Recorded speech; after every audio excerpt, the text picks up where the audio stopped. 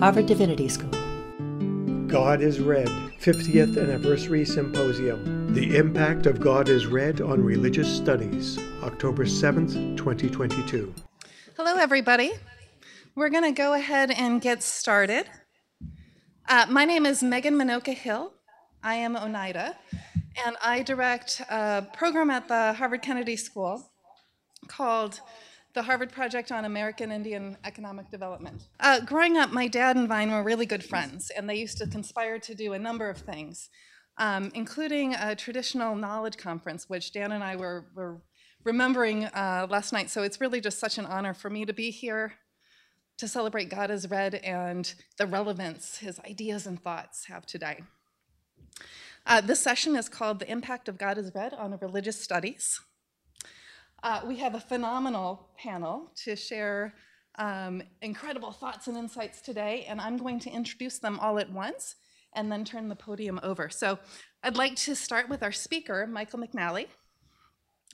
Professor McNally is professor and chair of the Religion Department at Carleton College and has served as its first Broome Fellow for Public Scholarship.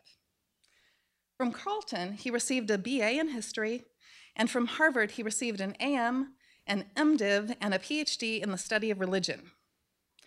He is the author of Ojibwe Singers, Hymns, Grief, and A Native Culture in Motion, Oxford University Press 2000, Honoring Elders, Aging Authority, and Ojibwe Religion, Columbia University Press 2009, and editor of The Art of Tradition, Sacred Music, Dance, and Myth of Michigan's Anishinaabe, Michigan State University, 2009. He's also authored book chapters and articles in American Quarterly, American Indian Quarterly, Church History, and the Journal of Law and Religion. His work has received recognitions through fellowships with the Guggenheim, the National Endowment for the Humanities, American Philosophical Society, and Mellon New Directions Fellowship, which supported a period of targeted legal studies that launched his current project. Our first respondent is Anke Wilkening. Anke is a PhD candidate in Religions of Americas. Her research interests bring to the surface the voices and stories of marginalized and often disregarded groups in the narration of early American religious history. In making people and communities outside of the dominant Anglo-Protestant traditions the focal point of historical narratives, she is seeking to understand the historical co-constitution and intersections of religious practice, gender, sexuality, and race. These themes converge in her research on the spaces that dissenting Christianities created for non-normative constructions of gender, race, and belonging in their religious communities, as well as in their missionary approaches and relationships with non-Europeans, specifically Northeastern American Indian communities. Anke studied theology at the University of Hamburg and Heidelberg in Germany before earning a Master's of Arts in Religion with a focus on the history of Christianity from Yale Divinity School in 2019. And our second respondent is Anthony Trujillo.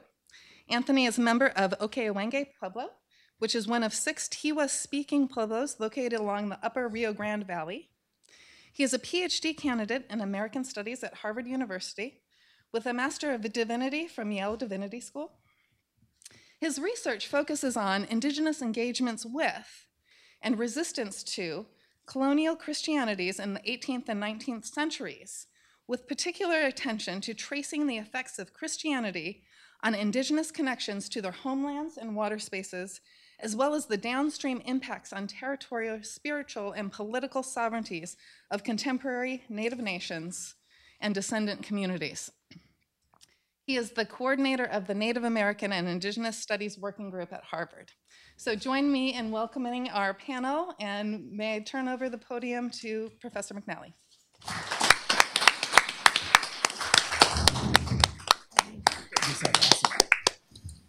Thank you, Megan. Thank you, fellow panelists. Thank you, Anne and Phil and Joe for putting this amazing thing together. Thank you, Suzanne, for your remarks last night, and Robert and Michelle for a really engaging session this morning. I'm honored, to say the least, to be among all of you. And to be honest, I feel a bit out of my league. But it's perhaps a good thing that one of us reflects on this book from the perspective of a white academic who is a practicing Episcopalian and who has 2 children who, by virtue of my wife being an Episcopalian priest, are preacher's kids. The talk that I give is a view from religious studies. I've been asked to speak to that. But after Robert's references to pearls before the swine this morning, I think a better title for this might be The Pearls Before the Swine, A Swine's Perspective. I was a grad student by the time I gave this book a thorough, if untutored, reading on my specialty general exam bibliography for American religious history. In this building, before it was this building, my carrel was kind of up there. I'll confess, and I bet I'm not alone, I read and processed God is Read as a primary source, a period piece among others in my effort to implot the 60s and 70s in a coherent narrative about American religious thought. I got the God is Dead reference because I had read Althusser and had some Nietzsche and all of that sort of stuff, but I had no clue what I didn't know. The book's provocations were certainly interesting to me, but I had an historian's built-in containment strategy, and I didn't let the book change me. In the years since, the book has proved crucial to my work on law and sacred place protection. And I've looked to those discussions in the book in pretty much every piece I've written. But it was this summer's reading, over a week in Minnesota's North Woods, where I gave the book the time and space to work through the ways it unsettles and to unsettle me some. I admit I have a lot to learn from others who were changed the moment they picked it up. I've been asked to start our conversation about this book's impact on religious studies, which I'll take up in terms of 4 provocations. First, Deloria's contention that the American presenting problem is at its core a religious one.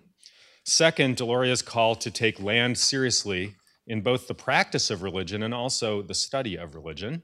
Third, Deloria's provocation to turn serious, respectful attention to Native American religious traditions in all their distinctiveness. And fourth, Deloria's attention to the Native struggles to protect Native sacred places as flashpoints of these deeper, more tectonic issues. But first, a word about the word religion, because for all the times it appears in this book, the term religion in the sense religious studies thinks of it comes in and out of focus. In a chapter entitled The Origin of Religion, for example, don't expect an overt debate with Freud or Hume or other reigning theories of the origin of religion as such.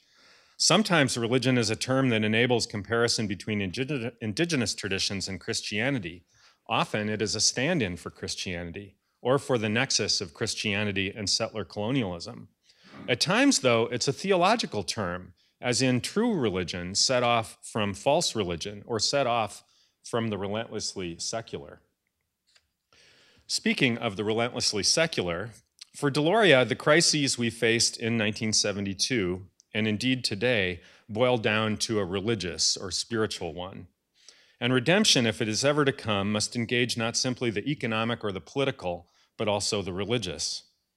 Deloria's is not a call back to old-time religion from runaway post-Christian secularism, nor is it a liberal's Jeremiad against the noise of solemn assemblies and a Christianity that's in bed with secular culture, though it's both of those. It's Christianity that's the problem, or perhaps it's the masking of the Christian as the secular that's the problem. It's an important provocation of God is Read that any religious awakening requires liberation from this Western religious ethnocentrism. I'll resist a temptation to go theological here. This morning's discussion did just fine in that regard. Here I'd like to underscore the clarity of Deloria's vision about how the American or Western secular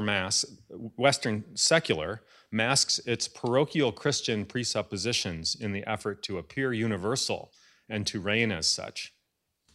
Religious studies, not just theology, has a role to play here, and I think the field has been stepping into this space quite effectively.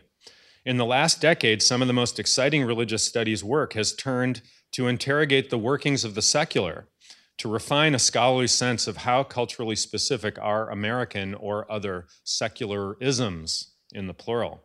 This inquiry has been energized especially by those concerned about the export of American secularism abroad and how the language of religious freedom has been weaponized in US engagement with the Muslim world to delegitimize Islamic renewal, and in any case, in a way that is tone deaf to centuries of traditions of engaging religious difference in Muslim idiom. But there is more to be done in terms of sustained inquiry into how American-style secularism relates to American-style settler colonialism. Pamela Klassen, with us today, has posed such questions of Canadian history in an innovative volume, Ecclesia, with Winifred Sullivan and Paul Christopher Johnson, that undoes the and in church and state to explore the capillary workings of what they call church-stateness, put the two words together. And Tisa Wenger of Yale is at work on a promising book turning on what she calls the settler colonial secular. These efforts chart a good course. One well-developed conversation of this sort is the interrogation of the doctrine of Christian discovery, which was made a legal doctrine by the Supreme Court in 1823. In the chapter, The Aboriginal World in Christian History, God is Read introduces us to the papal bulls granting ownership of the Americas to Spain and Portugal and begins to suggest how Christian discovery has become hardwired into supposedly secular law. That 1823 decision has yet to be reversed, and in this stands in marked contrast to how Brown v. Board of Education reversed the explicit racism of Plessy v. Ferguson. But it doesn't just lie there. The doctrine of discovery got new life in the Supreme Court's 2005 rejection of Oneida land claims in City of Sherrill v. Oneida Nation. The court agreed with, in this case, the Oneida Nation, you might remember if you know the case, repurchased lands that it had lost through what courts generally had seen as clear violations of treaties and US law. But a border town said it would not take those lands off of the tax rolls. And the Supreme Court agreed with the town that too much water had gone under the bridge, so to speak, that 200 years of title to all of upstate New York could not manageably be called into question. In the first footnote of that decision, Justice Ginsburg, no less, cites the doctrine of discovery with a breathtaking facticity that bespoke just how naturalized it had become. The decision foreclosed other Haudenosaunee land claims, and it's been Onondaga and other Haudenosaunee leaders who have most profoundly put the question. With Phil Arnold and his partner Sandra Bigtree's Indigenous Values Initiative working to ignite religious studies scholarship on the history and workings of the doctrine. Another major, if largely unfinished initiative has been the increased awareness about the theological presumptions at the heart of the boarding school era and the actions of the Native American Boarding School Healing Coalition and other groups. The increased awareness of historical trauma to understand the living legacies and ongoing affliction of past US policies is gathering steam, even as backlash to the same arises. But as Suzanne said last night, the civilization regulations, that other prong of assimilation policy that formally criminalized ceremonies and gave Indian agents both prosecutorial and judicial powers, have yet to make the cut into this broader awareness. Suzanne said it was Vine Deloria who encouraged her to study them and get the word out. But clearly there is need for more historical and religious studies scholarship to document just how these regulations were variously enforced in different places and how they became the social facts they were. Tisa Wenger's We Have a Religion looks at how those regulations played out among the Rio Grande Pueblos. Tiffany Hale and Jen Graber are engaging them in the context of the Northern Plains in their respective book manuscripts on the ghost dance, but more is needed. So there are injustices of American secularism to be studied, identified, and ultimately to be remedied. But one passage from God is Read stuck with me as a call to consider the destructive cumulative effect of this continuous secularity on the earth itself. I turn now to the call of God is Read to privilege our consideration of space, not time, in the understanding of religion. As God is Read's closing paragraph has it, which has been cited this morning, this is not just an analytical innovation, it's a planetary necessity. Thinking about religious studies as a field, I don't think there's yet been a full-on spatial turn in religious studies, certainly nothing rising to the extent of Deloria's summons. But there are stirrings in that direction. In the 1992 revised edition, Deloria notes, quote, an amazing number of books that deal in one way or another with sacred places, and ponders, quote, it would be interesting to see how many books preceded this one in articulating some kind of theory about the importance of specific place in our outlook and emotional lives.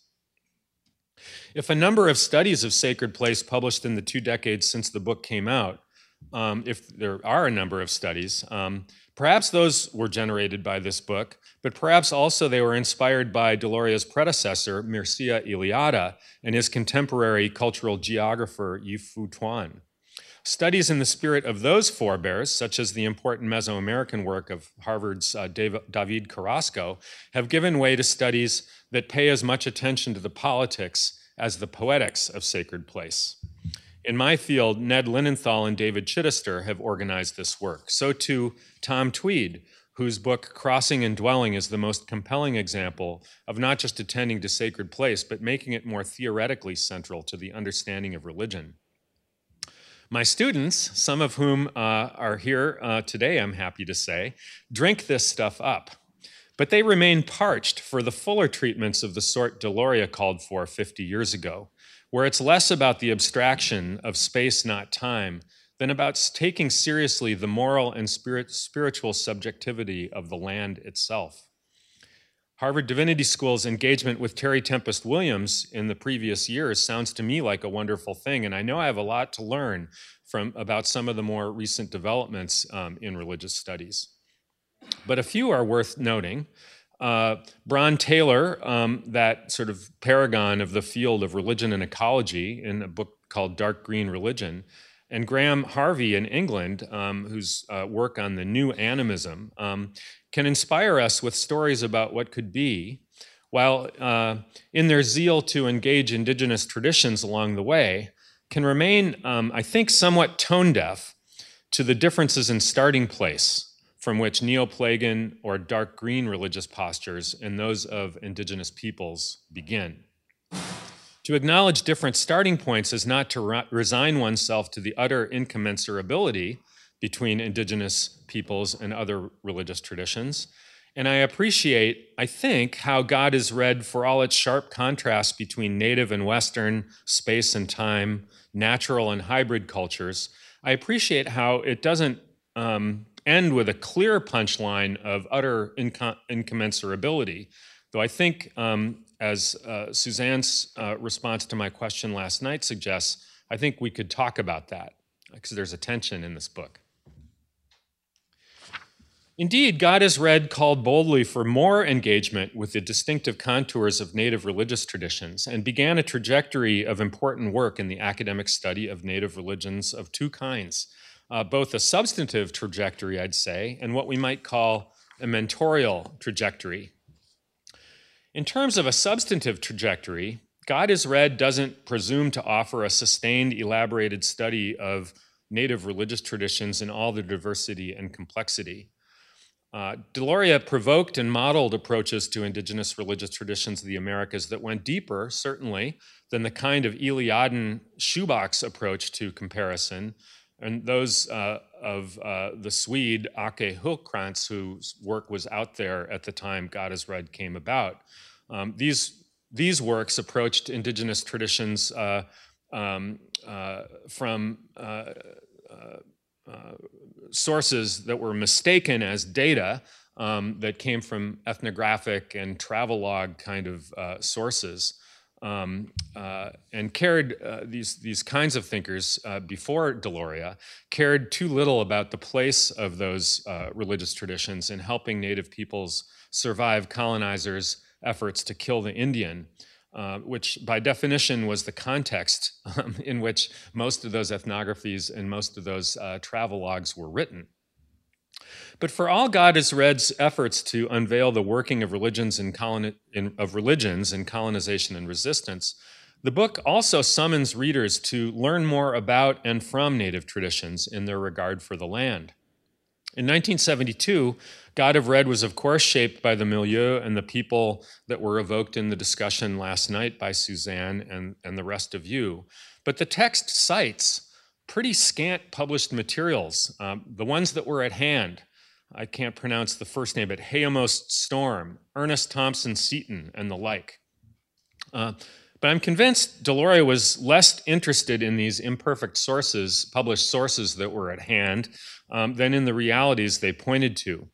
To study Native traditions was not to produce coffee table books with sepia photographs of great chiefs and their quotes. To rise to Deloria's challenge, scholars have to be all in, to learn languages, to stick with people of a given tradition long enough to appreciate that they have their own theories and their own theories of how their traditions should be taught and learned. And certainly scholarly interpretations that mature with time, at least as I understand them. Most Native traditions on their own terms require a whole lifetime, if one even comes to deep, broad knowledge of a tradition on their own terms. And as Suzanne put it last night, to know enough to work effectively to protect what they don't know, so Indigenous peoples can continue to practice their traditions as they wish to. Deloria's last book on Native knowledge and science tried to do this, but even in God is Red, there are zingers of wise insight on Native traditions, like the following. I found this in the middle of a paragraph, kind of buried somewhere else, like so many of the gems of this book are. They act to complete and renew the entire and complete cycle of life, ultimately including the whole cosmos present in its specific realizations, so that in the last analysis, one might describe ceremonials as the cosmos becoming thankfully aware of itself. Importantly, of course, Deloria's provocation to engage in the study of Native religions must attend to how the very category of religion needs to be rethunk if it's to encompass their decidedly local, experiential nature, their refusal to abstract beliefs from what helps make sense of living well in original places. Don't rely on the tools of religious studies as you received it, he rather suggests. Look to Native peoples themselves to set the terms. In this regard, there's some bright spots here. Kutcha Riesling Baldy's book on Yurok women's feasts, the late Inez Talamantes' own manuscript on Mescalero Apache women's ceremonies, which we hope finds posthumous publication. But Deloria set the bar high, and nervous chuckle here, too few of the available books on Native religious traditions rise to clear that bar. In terms of the mentorial trajectory, my fellow panelists, not me, are the ones to elaborate. But God is Red clearly mentored Native students of Native traditions to take religion seriously. Some of you folks had occasion to get to know him personally. Others, the mentorship, I think, happened through their engagement with the book itself. There was, it seems, some lag time here. When I first went to the American Academy of Religion in the 20th century, Tink Tinker and Inez Talamantes were basically the sole Native voices in a room dominated by generally well-meaning non-Native scholars who had too few clear connections, much less a sense of accountability and rigor with respect to the peoples whose traditions they studied and wrote about. In ensuing years, the leadership of the field of Native American religious traditions has shifted to include some incredible scholars whose work has been shaped by their study of religion. Robert Warrior, Jace Weaver, the late Michaeline Pasantaby, Christopher Jocks, Larry Gross among them. There are others, and there are certainly others who, like David Wilkins, were mentored in other fields, and perhaps in ways that engaged the religious differently as a result. Still, the study of Native religions is, to say the least, not particularly prominent in the burgeoning Native American and Indigenous Studies Association that Robert and others played such a large part in creating.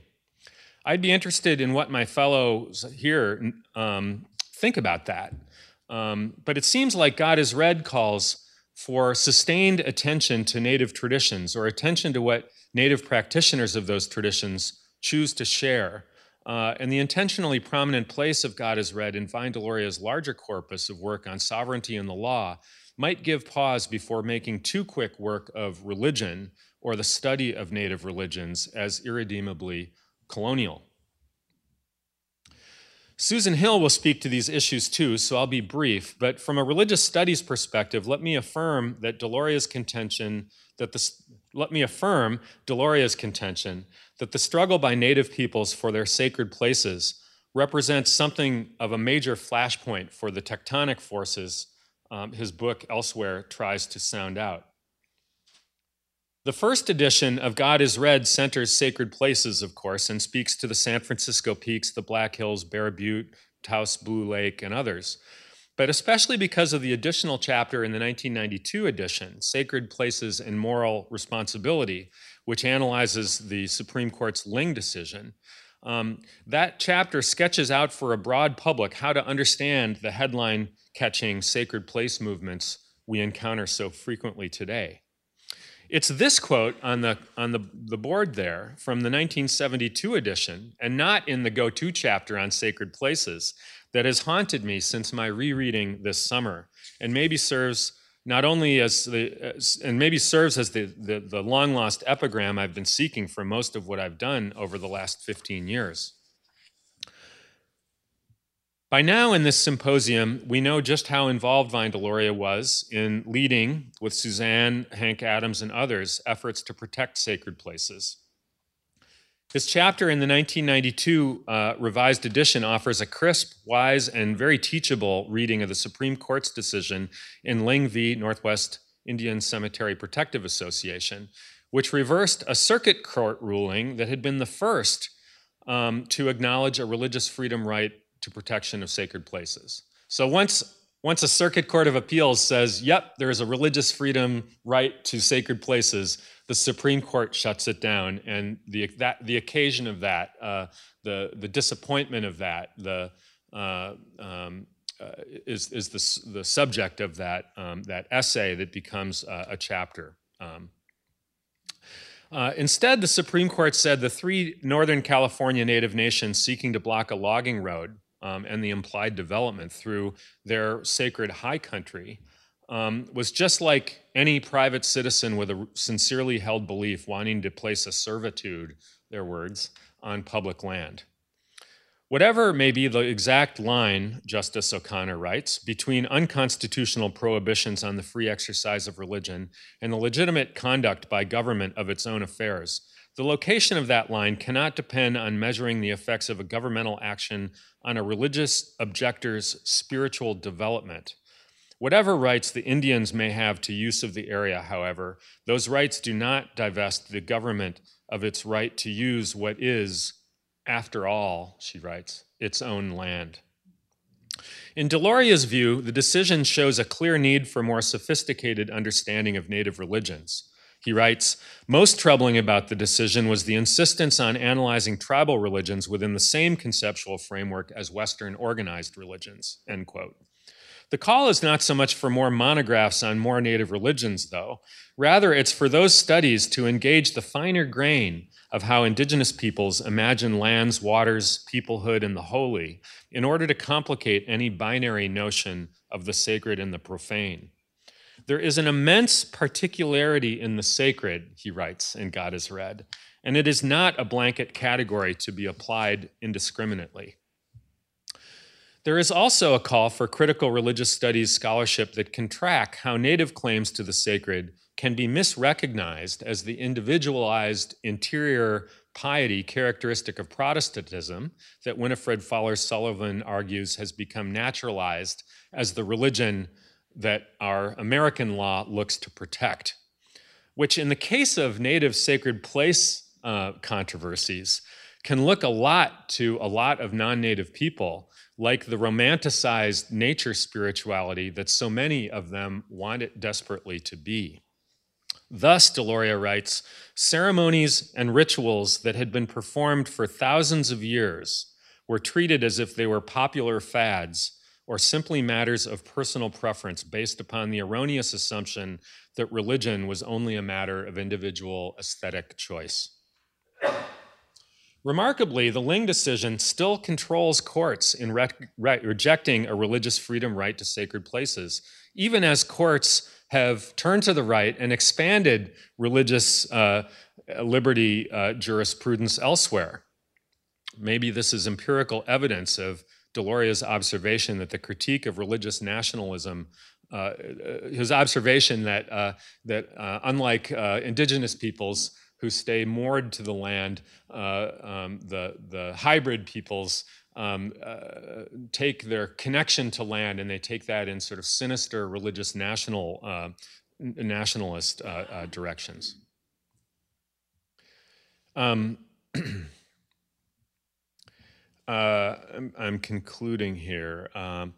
Even when Congress in 1993 tried to reinstate meaningful protections in the Religious Freedom Restoration Act, a statute that the Supreme Court said in its Hobby Lobby decision in 2014 had shown that Congress intended to expand religious freedom jurisprudence from what the First Amendment had said, according to the court, before 1990, which would include the Ling decision. So one argument is that the new regime at the Supreme Court would kind of create some space for rethinking Ling. But even with that, a case on the San Francisco Peaks, the second major litigation on the San Francisco Peaks, ran aground before the Ninth Circuit Court of Appeals in 2008, which saw this Ling decision still as the controlling decision. In that case, the Navajo Nation and 5 other litigating tribes had challenged federal approval of a snowmaking scheme on San Francisco Peaks that was using treated sewage effluent from the city of Flagstaff to extend recreational skiing beyond the couple days that had been possible during the Great Drought. Here, as in Ling, native claims of obligation of native nations to sacred places on public lands, wrenched from them in the first place, were flattened to those of diminished spiritual fulfillment. And this case has thus far shut down the religious freedom claims made in the second stage of the Standing Rock litigation on Dakota Access, and most recently concerning Oak Flat. On this point, the efforts of and around God is Red have yet to move the judicial needle. But the struggle to protect sacred places continues no less. In fact, one of my learnings, a late blooming maturation, I'll admit, after writing Defend the Sacred, is that for Native peoples whose claims I was tracking in that book, the story of a sacred place doesn't end with a failed case in court to protect it, because the story never began with the court case to begin with. Dana Lloyd has a wonderful book underway from Kansas University Press that interviews many of the Native people involved in the Ling decision, and follows them as they hardly miss a step after their loss before the Supreme Court to figure out just how to act on behalf of their sacred high country, their waters, and the salmon that swim in their waters. The UN Declaration on the Rights of Indigenous Peoples, passed by the General Assembly in 2007 and adopted by the US in 2010 with reservations, in a sense can be seen to materialize the hard work of Vine Deloria's generation. And of course, the diplomatic leadership of the Haudenosaunee, who went to Geneva before it was cool, when it was still the League of Nations. The Declaration avowedly creates no binding new rights, but it forcefully clarifies how all existing human rights of binding international law, if they're to meaningfully apply to the world's indigenous peoples, must apply to them as collective, not just individual rights.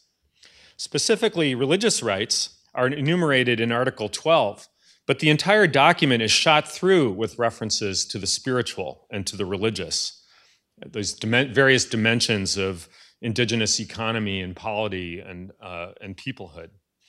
Article 25 epitomizes this. You might even think of it as the God is Red article, for it introduces a series of land rights as more than secular, It affirms Indigenous peoples' rights to maintain and strengthen their distinctive spiritual relationships with traditional lands and waters, and to pass these relationships on to coming generations.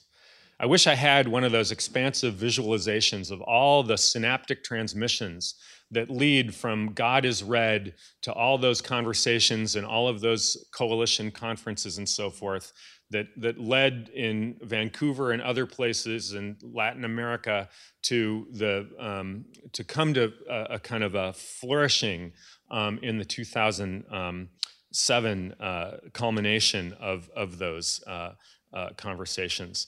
Because I think there is a sense in which you can't get to Article 25 realistically without God is Red kind of making the path, making way. Crucially, the Declaration also codifies the standard of free, prior, and informed consent before governments can take action that affect Native peoples within their borders. When it comes to sacred places, this can and should be very significant, raising the standard from consultation, which so often founders, to consent. Federal courts have yet to cite such language, and may well not, but tribal courts are, inspired in no small part by the forthrightness with which God is Red locates spiritual relationships with lands and waters at the heart of Native peoplehood. Native nations are creatively insisting on these rights to spiritual relationships without waiting for courts or Congress or states or academics or anyone else to acknowledge them. Bears Ears National Monument is worth consideration here as a legacy of sorts from God is Red. It has rightly been called the first Native American national monument, as President Obama's 2016 proclamation was largely scripted by a 5-tribe coalition who consider its vast expanse to be places of ancestral knowledge and presence, and who were formally integrated on the federal land management. As you all know, President Trump eviscerated Bears Ears by 85% and gutted the collaborative management structure until President Biden reinstated it. And the tribal coalition has recently issued its own management plan. I encourage you to Google that and check it out.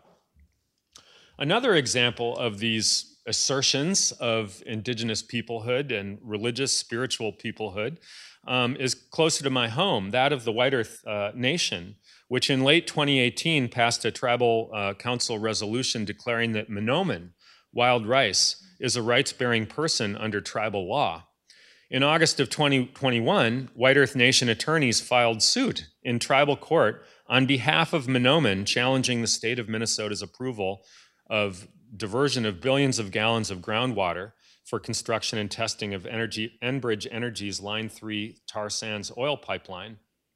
On a technicality about whether the state agency could be sued in tribal court, the White Earth Tribal Court of Appeals ultimately dismissed the suit, but that tribal court applauded the way the White Earth Nation had put the question. It's been flattened or exploded, as it were, in the media merely as a rights of nature move.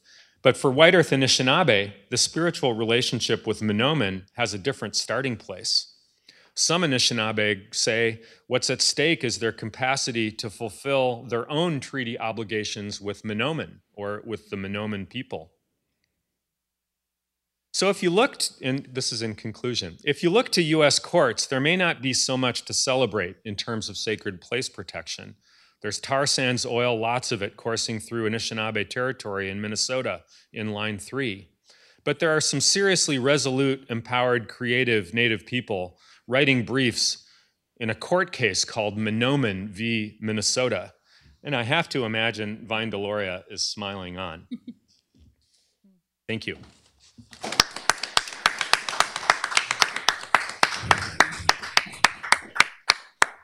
We'll have Anko Wilkinson respond.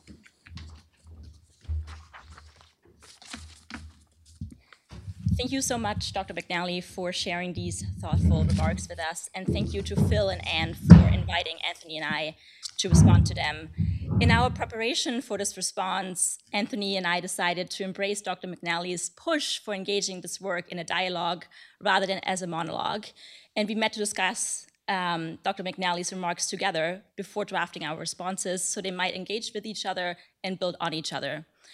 I will begin by offering a few remarks on the broader implications of God is Red for the study of religion, past and present and future.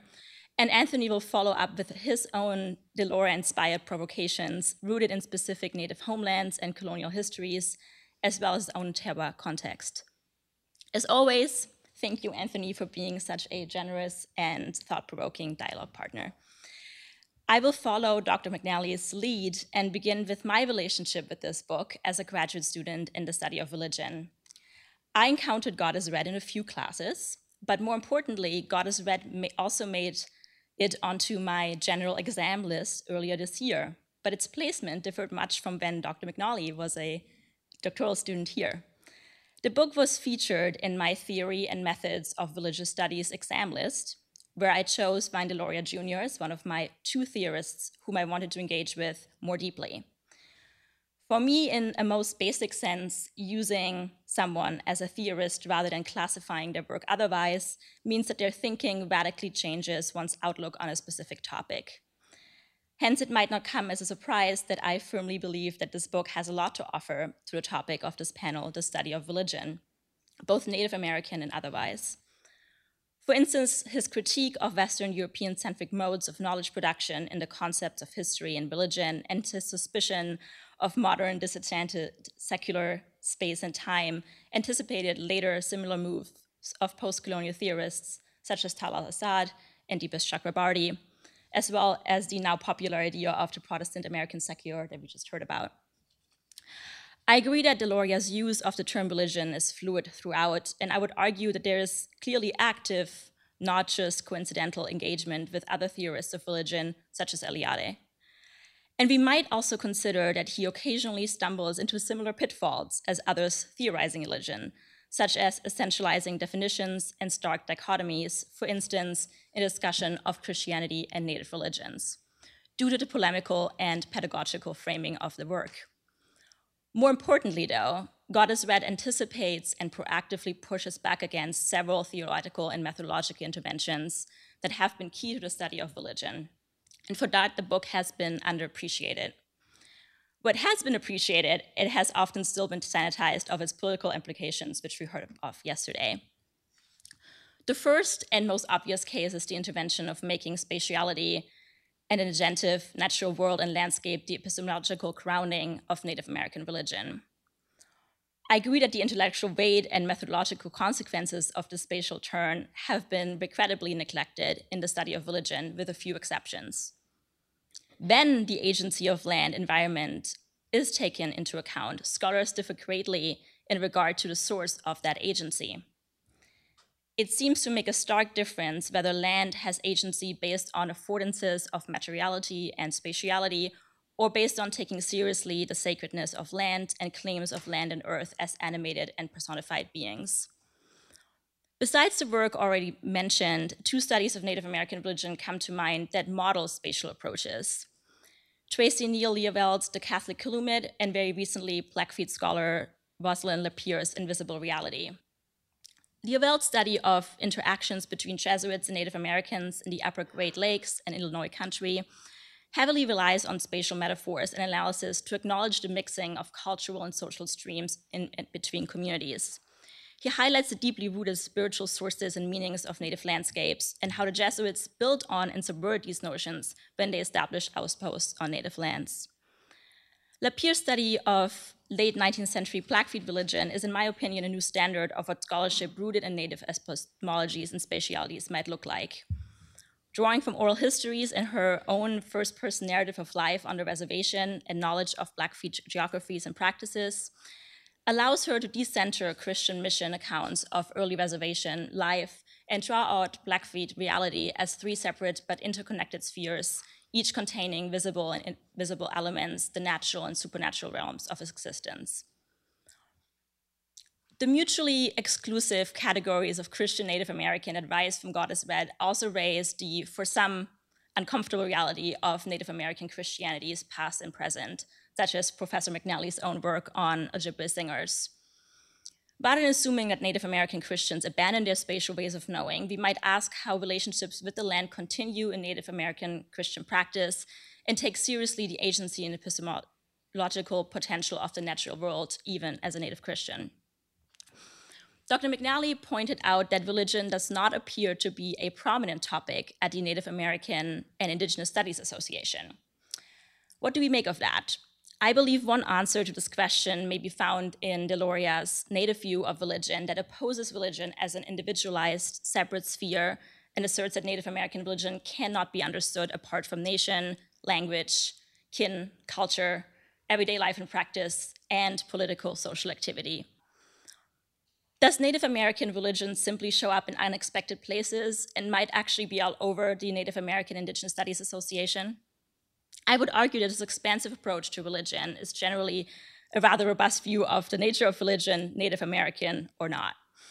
Anthony will say more about that. In recent decades, most studies of religion focus on theories of individualized formations of the religious subject, which seems to be opposed to this communal understanding. God is Red makes clear that the formation of the individual is not the primary focus of Native American religious practice. It instead highlights community and the persistence and flourishing of the nation over individualized notions of religion. It is not only Eliade's secular versus religious man that gets picked up by Deloria, but he seems to reformulate it as a secular individual versus religious community. We might ask ourselves how to best acknowledge this inherent group sovereignty over individualized notions of agency when studying Native American religion as resistance and reclamation. I will close with some thoughts on the provocations of God is Red and how they pan out in the reality of the academy, especially as a graduate student in religious studies who is invested in the study of Native American religion. As Dr. McNally pointed out, it takes time and also resources for scholars to stick with given traditions long enough to thoroughly account for them. I'm asking myself how a thorough God is Red approach is at all possible within the structures as well as funding and time constraints of religious studies PhD programs. The most obvious solution here is to continue supporting the recruitment and work of Native PhD students and faculty. There have also been some other important changes made here at Harvard recently. When I started out in this PhD program, we were not able to count Indigenous languages towards our required non-English research languages. Thankfully, the Harvard Committee on the Study of Religion has very recently changed its mind, and Indigenous languages now count as research languages. But what other measures of support and especially mentorship within religious studies, graduate programs, and beyond can we think of to support this type of research in the context of an academy built on highly individualized and capitalist notions of academic knowledge production? And with that, I'll turn it over to Anthony. Thank you.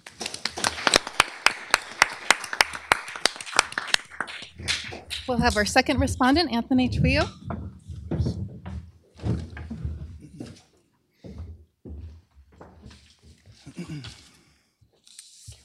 All right, hello everyone.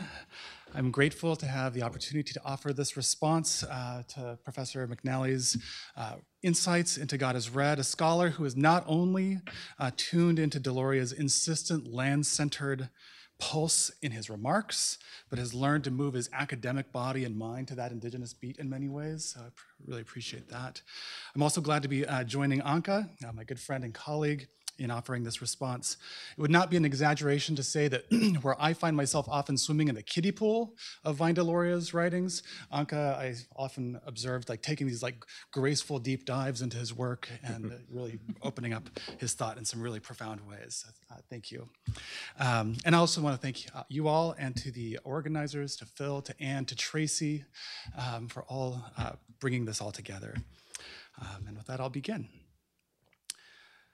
So Dr. McNally characterizes God is Red as a series of provocations. In that critical but playful spirit, I'll take this cue and offer some of my own thoughts, a few of which may further provoke. If we take Deloria's indigenous view of religion seriously, as Dr. McNally and so many have, we need to assert at the outset that religion, despite its often heavenward orientation, must fundamentally have to do with humans' relationship with the earth. That is, according to Deloria, without a capacious notion of land, religion is a meaningless and empty category, and pursuing its study amounts to little more than a chasing after the wind. Elaborating a bit, we might also say that there is no form of placemaking that is not essentially a religious practice. This is to make the spatial turn even further to the particularity of indigenous ways of knowing. So what might it mean to take the religious meaning of land seriously, as Deloria suggests that we must? For historians, it might mean that we may have left out some of the most influential religious figures, for better or worse. Among the colonizers and colonial institutions, religion as land relation brings into view not only the French Jesuit priest, but the officers and traders who claimed the entire Mississippi watershed and all of its tributaries for France and the Catholic Church, including the homelands of the Oceti-Sakowin, where Deloria would one day call home. Religion as land relation calls attention not only to the American Board of Commissioners for Foreign Missions, but the geographers and surveyors who plotted mile after prayer-bathed, scared shitless mile through homelands of agitated Indians demarcating the Northwest Territory. Religion as land relation, inclusive of water relation, identifies as Rivertine apostles and lacustrine prophets, not only Latter-day Saints, but those two seers and sowers of indigenous apocalypse, Lewis Pick and William Sloane. Lewis Warren has made a tantalizing religious assessment of exactly this undertaking in his book, God's Red Sun. Do we regard these figures and the settler colonial land regimes they preached and propagated as religious? If not, I think we may have missed one of Deloria's central critiques of what Dr. McNally and a number of religious studies scholars call the American secular. But now let's take the further turn toward and recognize the host of indigenous terralogians, historians of place, and movers and shakers of land and sky, who have often been illegible as religious authorities, but who nevertheless have inherited and nurtured powerful relationships with the earth. Pottery makers, Three Sisters planters, dwelling makers, ground stompers, corn pounders, hymn singers, bread shapers, bead makers, land defenders, water protectors, language speakers, knowledge keepers. These are people, indigenous people, who make history and religion. In the 1920s, Sotero Ortiz from Oquirriguinga Pueblo anticipated Deloria when he expressed the All Pueblo Council's view on non-indigenous claims to Pueblo land in this way, quote, "If the Hispanos are claiming something which is just, we will secure that. We are claiming something which is sacred." This kind of echoes the epigraph that Professor McNally brought up to our attention. Tisa Wenger, who I should note has been a formative mentor for both Anka and I, picked up on the inseparable connection between two Pueblo assertions in this period. Land is sacred, and we have a religion, a claim which does need to be historicized for that particular moment, and which Tisa Wenger has done in a really incredible way. These are also expressed in a Tewa prayer invoked by the brilliant anthropologist from Oquirriguinga Pueblo, Alfonso Ortiz, who the prayer goes, "Within and around the earth, your authority returns to you." If one critique of God is read is that Deloria can tend to speak too generally about American Indian religion, the way I particularize that claim in my own Tewa context is to turn our attention to Nanquillo, our ochre earth mother. It is within and around her body that my relatives and ancestors live and move and have our being. In fact, it may be that Pueblo potters are some of our terralogians par excellence. If Nanquillo's body is our religious center, then this gives a whole new valence to the trip my great-grandmother and a group of Pueblo potters and artisans took to Washington, D.C. in 1971 when they met with Richard and Pat Nixon. I'd suggest that this was a performance of land-oriented spiritual sovereignty on par with the advocacy of Pueblo men. And perhaps, in some yet untheorized way, their visit had something to do with the inauguration of the self-determination era. Turned in another direction, if we regard land as the basis of religion, indigenous resistance to attempts to rupture our connection to place or to lay waste to our homelands are heavily religiously inflected. The Supreme Court Ling decision may have focused on one particularly sacred site, but what about the entirety of Earth Mother's body? If Deloria considered the title God is Red as provocative, that moves us to interrogate and resist the structures that would make such a claim provocative in the first place, the racist, misogynistic regimes of capitalist land relations that normalize the desecration of Earth Mother. This leads to a concluding point. Rather than trying to probe and extract safeguarded indigenous ceremonial knowledge, I'd suggest that scholars of religion begin recognizing American indigenous religious practice in the more public acts that indigenous intimacy with land compels us to make. For God is Red's sake, Nick Estes' riveting manifesto, Our History is the Future, which tracks the compounding violences that led to the No DAPL protests, begins with a prologue titled Prophets. Vine Deloria Jr., Michael McNally, and the place-grounded scholars who have followed in his wake urge us to shake things up. If the ground isn't vibrating when we write, if our bodies aren't moving when we read, if settlers aren't rematriating plundered bodies and lands into native hands, I have to wonder if for all of our scholarly turnings, we have grasped one smidgen of what Vine Deloria was getting at when surveying the wasteland of the American religious landscape and channeling the insights of many indigenous nations. He transgressed the cosmological color line and said, "Let God be red," and God was red. And in decades since, American indigenous scholars, including myself, have found ourselves reaching down, placing our hands on the earth, saying, "Hello, Mother, I'm here because you are here." And our mother saying back to us, "Good morning, child, we've been here all the while."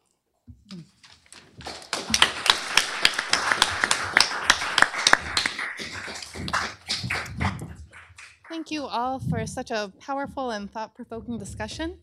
We have just over 30 minutes for questions and answers for our audience here in the room and also online. And I wonder, as in the first panel, if you would like to respond, Professor, to Anka and Anthony. Well, thank you. I'll be sort of brief. I appreciated all of your comments, and I eagerly anticipate more conversation from what the three of us have done here. The notion of terologians, and you sort of enumerated the various kinds of people that we might consider. I'm imagining that they're the real sources of God is Red. And in a side conversation earlier, Phil said that God is Red was presumed, there's not a lot of knowledge about the production of the book, but that it happened pretty swiftly. And one of my observations is how kind of thin, how the published sources that Deloria and God is Red works with are kind of thin, right? Ernest Thompson Seton's Gospel of the Red Man. Ernest Thompson Seton, as some of you know, was one of the founders of the Boy Scouts, and there's like a whole story there. But I'm gathering it's all those terologians that he was raised with, that he met in the context of Lummi Nation and all the places that Suzanne was pointing us to last night, are the ones that really are the sources of this. And I just really appreciated, as I'm putting together a rereading of this book and with all of you, I appreciated what Suzanne said last night about how this book sort of performs knowing enough to know what you don't know about each of the indigenous traditions, and saying enough to sort of do the work of protecting the rights of those people to just continue to do in their own quiet ways what they wish to do, without calling it into court, without, yeah, I'll stop there. But I really appreciated both of your remarks and look forward to our conversation. Great. Do we have any questions? We have one in the back, I think from Zoom. Kelly? Yes, we do. So we do have a question from Zoom participant Marie Valeur. She writes, yesterday Suzanne Harjo explained to us that American Indians were, quote, forced into the religion box. I understood that there was a Native spirituality and Native ways, but nothing like a formal Native American religion. How do you feel that Vine Deloria would react to having this symposium on the impact of his writings precisely on theology and religious studies? Who would like to start?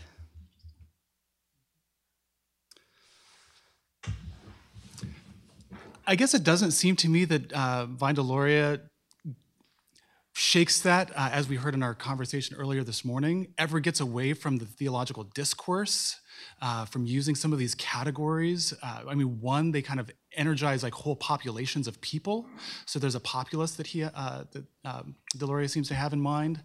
And I mean, part of the work that Anka and I have talked a lot about, and Professor McNally has written a lot about, is opening up and expanding what this category is. Can it be broken open? Can it, like, and we might even say, can any academic discourse, can a university be a site for indigenous life, thought, creativity? Is it already too constraining? Well, we're here, right? We're having this conversation. We're studying religion, history, and a variety of different things. How can we make, open up this idea, this category, and say, and that's kind of where I was kind of getting at it a little bit with my remarks. Let's not just put it in like a ritual ceremonial setting, but let's like look at all these people who are interacting with land, with water, with earth in a like transformative way and an intense way. And let's think about like, how does that just reframe what we might think about what the practice and the study of religion might be. So that's kind of a little bit where I end up going with that. Do you want to add, Anka? Go ahead. I'll be brief. I mean, the title of the book is God is Red. It's a provocation. Robert, in that earlier discussion, I think did a good job of describing how the Vine Deloria was engaged with Harvey Cox and with James Cone and with other people at the time. And this is where I guess I'm hoping more of our conversation goes, wants to offer maybe even a corrective that science or technology or economy or polity or law or some of these other categories, each of which has its own department and space on this campus, that this is a place to have these conversations. This is a place to contain these conversations, but as good as any, a place to locate their heart. I'll very briefly say Tisa Wenger has done a lot of work on this, but not including Native people in the category of religion has had devastating consequences in the past about the legitimacy and what they were able to do. So I think we just need to keep that in mind when we're saying that they should not be included, or like debating whether or not they should be included in religious studies. I stumbled into Native American studies solely by the fact that 6 years ago they just showed up, like Native people just showed up all over my archives, and then it was the choice of whether to just perpetuate colonial erasure and not make them part of my work, or actually follow up on what I was seeing in the archives and including them and reading up on the theories that we've just discussed. And so I would be very careful to not perpetuate that erasure in religious studies, if that makes sense. And just what Anthony was saying about breaking open categories and pushing back against what we've been done and how we've been studying things. Yeah. In the back. Thank you. That was beautiful. Thank you all so much. My question is for thinking about this moment in religious studies for both students and faculty. What are some of the things that you're looking for or advice that you would give for how we can specifically push the boundaries in these moments to reform the field and to be careful not to reinscribe these different narratives that we've been pushing back on for the last 50 years. So yeah, what would you say are like some important things for both students, faculty, administration, if you want to get into it as next steps?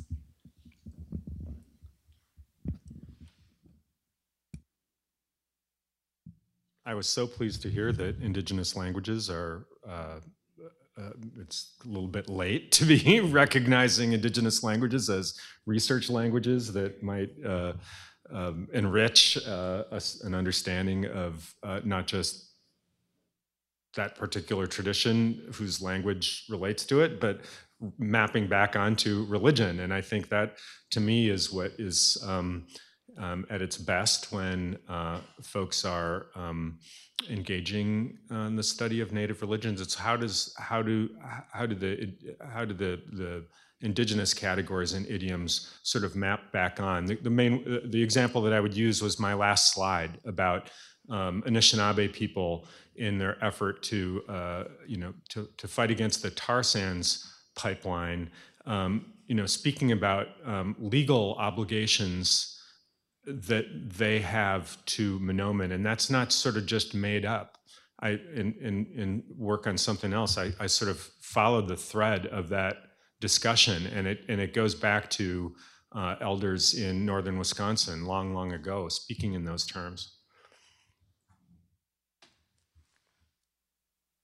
I would argue for more classes. I mean, Harvard Divinity School is doing a little bit, but Anne Braudy's Issues and Studies of Native American Religion, I think, is taught like every 3 years right now or something like that. So just like adding classes, adding faculty, adding a actual Native Studies concentration, those kind of things. So actually institutionalize things.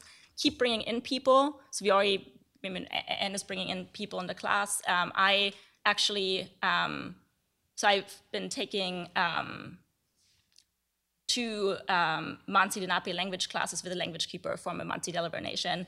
And I met her through a thing that happened at Princeton, where they were bringing her in to learn Mansi within a Princeton context. So, those kind of things, I think, just like institutionalizing those kind of actions more, funding, more workshops, those things, it's like very pragmatic, but I think that will help, yeah. On that point, I think what Anka has raised and Professor McNally about languages and funding, when we think that the whole university here has funded itself on Indigenous life and lands for a few hundred years, like, okay, step up and make this central, make this a priority for one. I do think that something along the lines of the report on human remains can be a galvanizing point for people, marginalized people, Indigenous peoples here in North America and around the world, for saying like, coming together and, this is how our life and cultures have been treated by this kind of institution. Now let's recenter, let's refocus, let's shift the gravity of this. And I think in a really practical way, that is funding. It's multidisciplinary connections, which is one of the challenges that I think can face any scholar. It's like, how do if I'm going to really pay attention to land, okay, what methodologies do I need? Is history going to give me that? Is archaeology going to give me that? What connections to Native communities, do we need to really nurture? Or not even nurture, sometimes just even open up, because these have been such or university can be a site of continued exploitation. So these are some of the things that I end up thinking about. I just wanted to add on to that really quickly, because at Harvard, there is a growing presence of land acknowledgements. We had one at the opening of this session, and I think the pressure is on to make sure it's not just in word and it's in action. And Joe? I think this is the right panel to raise this question because it's something I've been grappling with my own scholarship, and I think it does have to do with religious studies. Studies involves the distancing and the analysis of experience in some kind of abstract way. And in two of my family lines, I've had individuals who made it a point to have sacred traditions written down. One was my great-great-grandfather, the boy, so-called last chief of the Gros Ventres at Fort Belknap, who called in an anthropologist who also was a Catholic priest, Father John Cooper, to really try to write down the knowledge he had about certain sacred ceremonial ways that he knew were passing away. And so all of that's recorded in ethnographic style with kind of minimal interpretation, and I think it's been very useful to our tribal community, including having all that republished at our own expense in the 1970s, for example. Another line is Fred Gahn, progenitor of that family line, who in 1941-42 was hired by the Montana Writers Project to write down folklore. And so he consulted with a lot of elders. Probably the pinnacle of his contribution is a biography of our most famous 19th century medicine man named Bull Lodge. And it's really a sacred account of this man's life and of the kind of work that he did. Well, it's fallen out of fashion to sort of get into that kind of detail when in writing in particular. And, you've made mention, Professor McNally, about, there's enough said about Native religions, just enough to let you know there's stuff going on, but not a lot of detail. And I find that the danger I confront is the generalities turning into like New Age pat language. And it sounds, there's no generic-y Native tribal religious system. And so to me, the antidote is to get very specific. And so I harness this for an audience in psychology, thinking broadly about mental health, quote unquote, and try to articulate aspects of Aani mind, for example, and mentality in these traditional ways, which have sacred cosmological underpinnings. But I find resistance among other Native people who feel like these things shouldn't be talked about publicly. And yet, they were published and made public, by some of my own ancestors that I draw on in this way. So what is the future of Native religious studies when you're not allowed to talk about actual religious practices in any detail?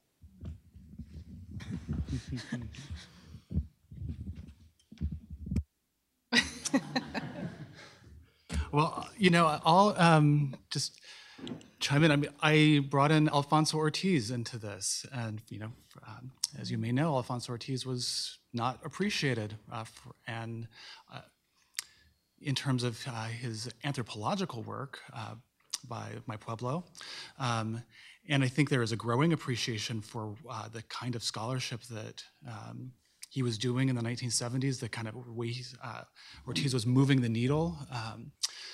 And writing across, he's kind of a Vine Deloria figure for at least the Pueblos in terms of writing just in so many venues and so many genres. And his anthropological work was just one of those. It's a tension that I really, really struggle with as well. Even just in preparing these remarks, and Earth Mother can be just a generalizing, kind of New Age-ish sounding term to kind of bring in the actual Tewa name, Nanquillo, and to bring in Alfonso Ortiz is controversial, at least, especially in my pueblo. And so I don't have a good answer for that, but I feel like as somebody who's trying to kind of be aware of the critiques and the problems of, these kind of more, or what can be regarded as extractive dives into indigenous ceremonialism, noticing indigenous religion, as Anka has pointed out, in a lot of different places.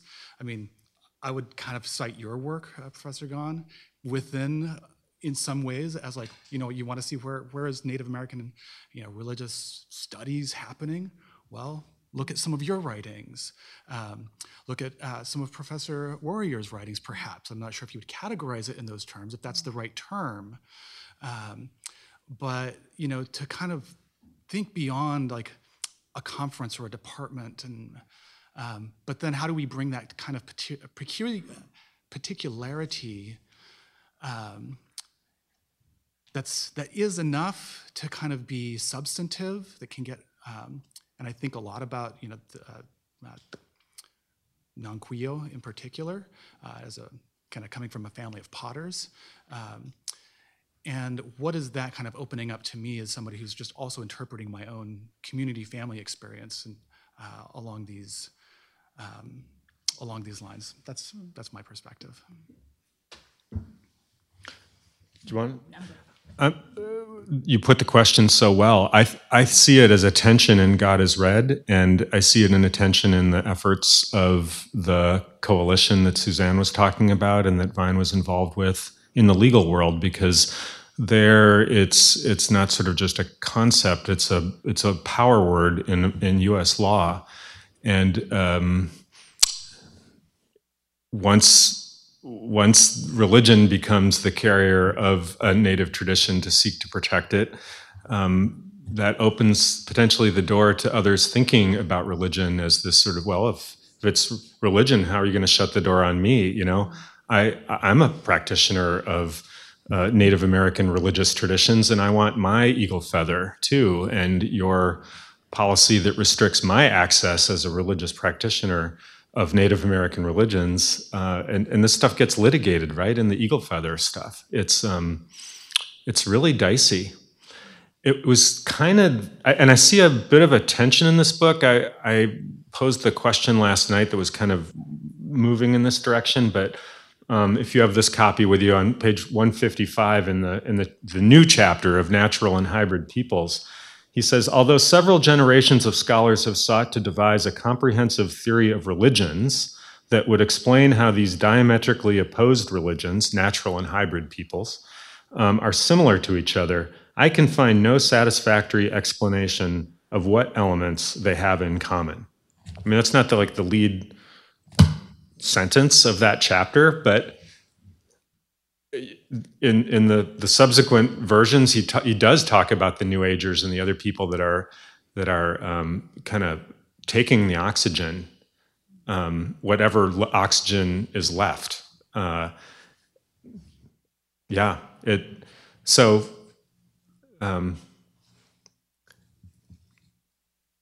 think it's also the other pole of the tension is, write this book for an audience that's, mostly non-native, and that's also looking at, invite them to ponder this, because the planet is at stake. I'll just add really briefly that, if we are taking seriously this idea of community-involved research where Native people guide questions, right, then we should just trust in that if we shouldn't talk about the ceremonies, that they're not going to be relevant to what we have to say about Native religion to the broader public. So that's one thing, right? And then that can be very individualized depending on the nation that we're talking about, right? And so, Tisa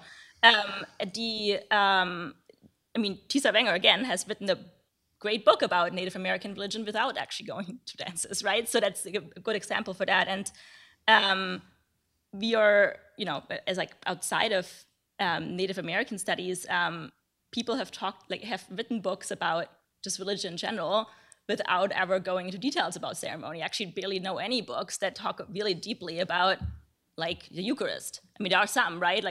So I would say that this need for describing ceremony, getting access to ceremony, right, is about colonialism and trying to get access to something that just seems secret and therefore threatening, rather than actually having this substantial impact on the study of Native American religion that we might ascribe to it. We have a question in front.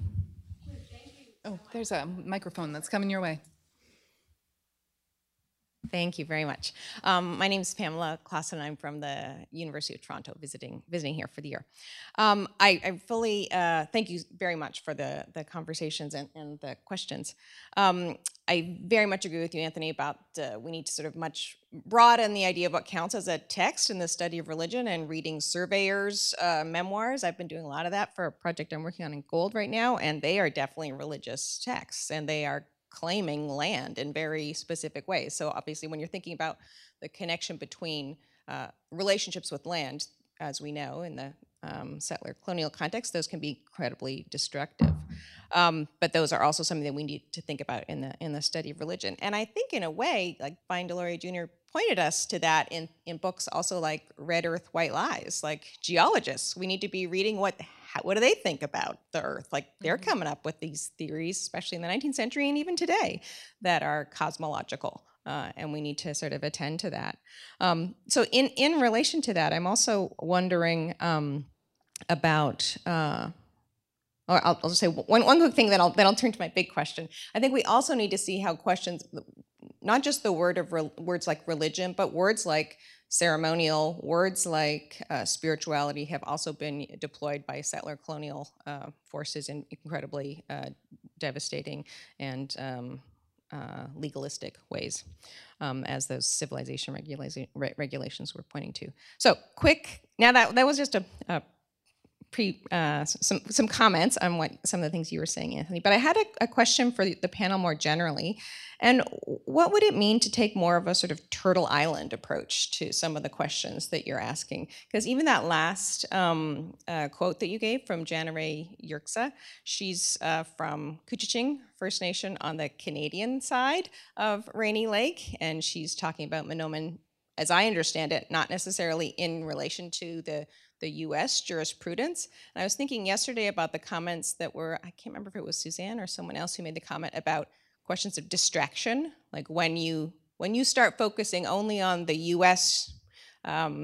Tribal cases, is that distracting you? I mean, obviously it's super important work, I'm not denying that, but what happens if you take a different kind of, at once a broader view, I mean, Turtle Island is not particular land places, but also a broader view that is also very specific at the same time. I don't want borders between Canada and the US sort of distracting us in other kinds of ways, but it does strike me that when you give examples like Janare Yerksa and questions around Mahnomen, that those are speaking to kinds of spiritual jurisdiction that are multi-jurisdictional in sort of John Burroughs' sense of the word, and not only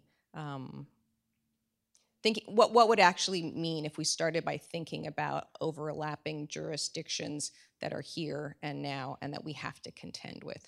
All those pipelines are crossing all kinds of borders as well. So I don't know if that's a clear enough question for you, but thank you very much for the provocations. That's a fantastic point to make, Pamela, and I'm grateful for it. And there's a couple of, even in God is Red, I think even in the earliest the earliest version of it, references to supranational corporations as part of this too. So yeah. I cobbled my remarks together from what I feel like I know best, and I wish I knew more about the other jurisdictions, but the point is such an important one, because, you know, that person at Couchiching First Nation is talking just as much about rice beds in, you know, northern Wisconsin, much less northern Minnesota.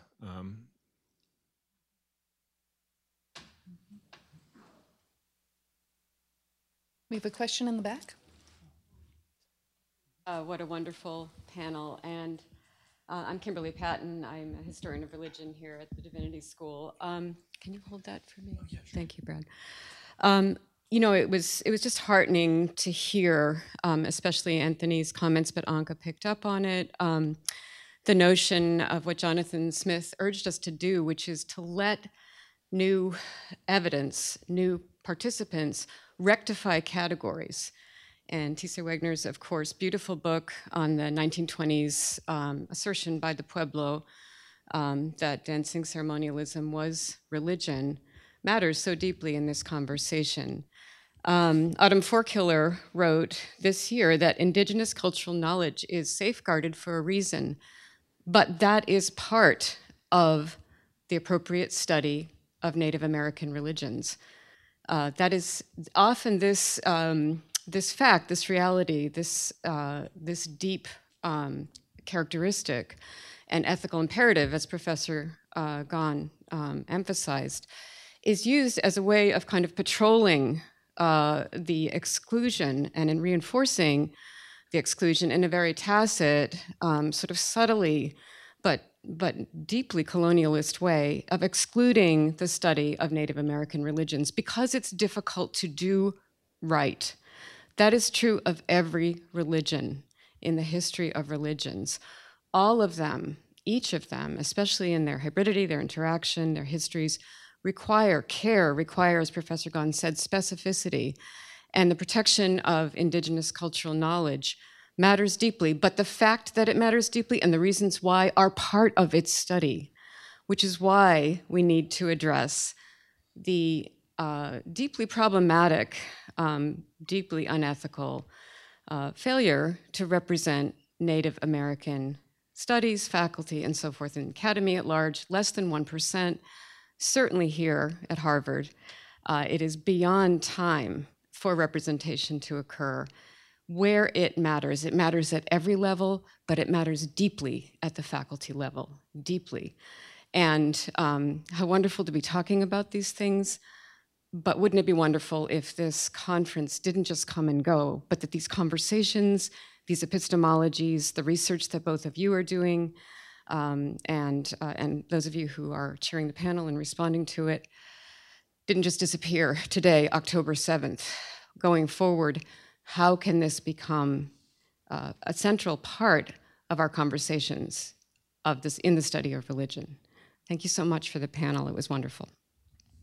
Thank you. Any responses to her comment? Yeah, it's interesting to me to think about just this, I guess, tension about the study of Native American religions or indigenous religions more broadly, and what I would call like a, which absolutely needs to be like essential to a conversation in part, I think, because I guess, think about like, William Apess, the 1830s Methodist minister, like turning the lens and showing a mirror, which I kind of see Deloria doing, kind of picking up on this tradition, back to colonial society. And it's not so much of like, let's get a better angle or a better view into native life. It's like indigenous people have something to say about the way, like we have a vantage point on, on settler colonial society that, categorizes itself in particular ways, kind of, maybe this is part of, what Vine Deloria is doing, is saying like these categories need to be, this is all kind of part of a similar thing that's going on. I think Anka had mentioned this as well. And that rather than like bringing a better analytic to indigenous religions, let's bring an indigenous analytic to settler society, and like let's turn that around to offer a critique, and also maybe see some possibilities that haven't been seen either in like the study of texts. I think the question earlier about even can we read Nietzsche and think about like the places in which that was happening, like so crucial. I had the thing of like a little while ago, like, okay, reading the Sermon on the Mount. Well, the mountain might have something to do with actually like what Jesus is saying at that particular moment, like, rather than just being a stage. Like, how does that mountain inform the thing that's happening in that place?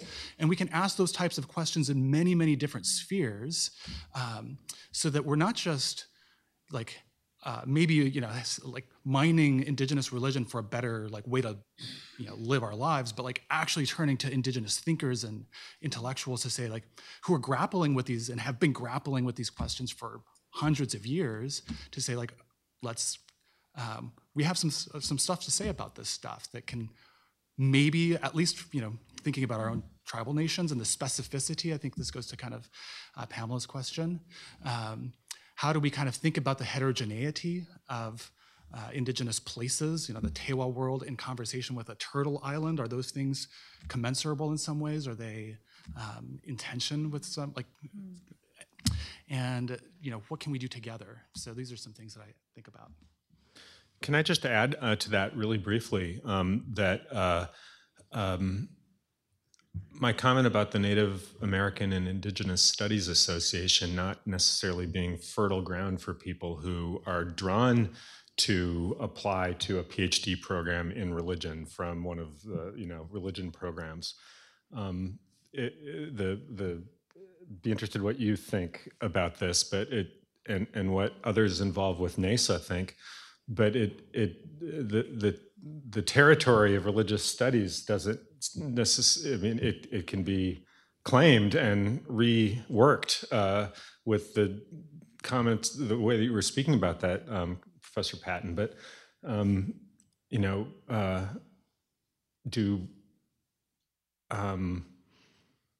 at least anecdotally, the folks that are doing most of the thinking in that world are not sort of trying to be in rooms like this. I don't know if I'm right about that. I don't know if you agreed with that, Robert or Phil or others of you who have been part of those conversations. But religion is it's not a very capacious category. And I would say that back to those early days when NYSO was being thought of and the first. Thank you. So in those early days when NYSO was just happening in rooms with 6 of us who were looking at proposals, we weren't saying, hey, let's not put anything on religion on this on this program. Right.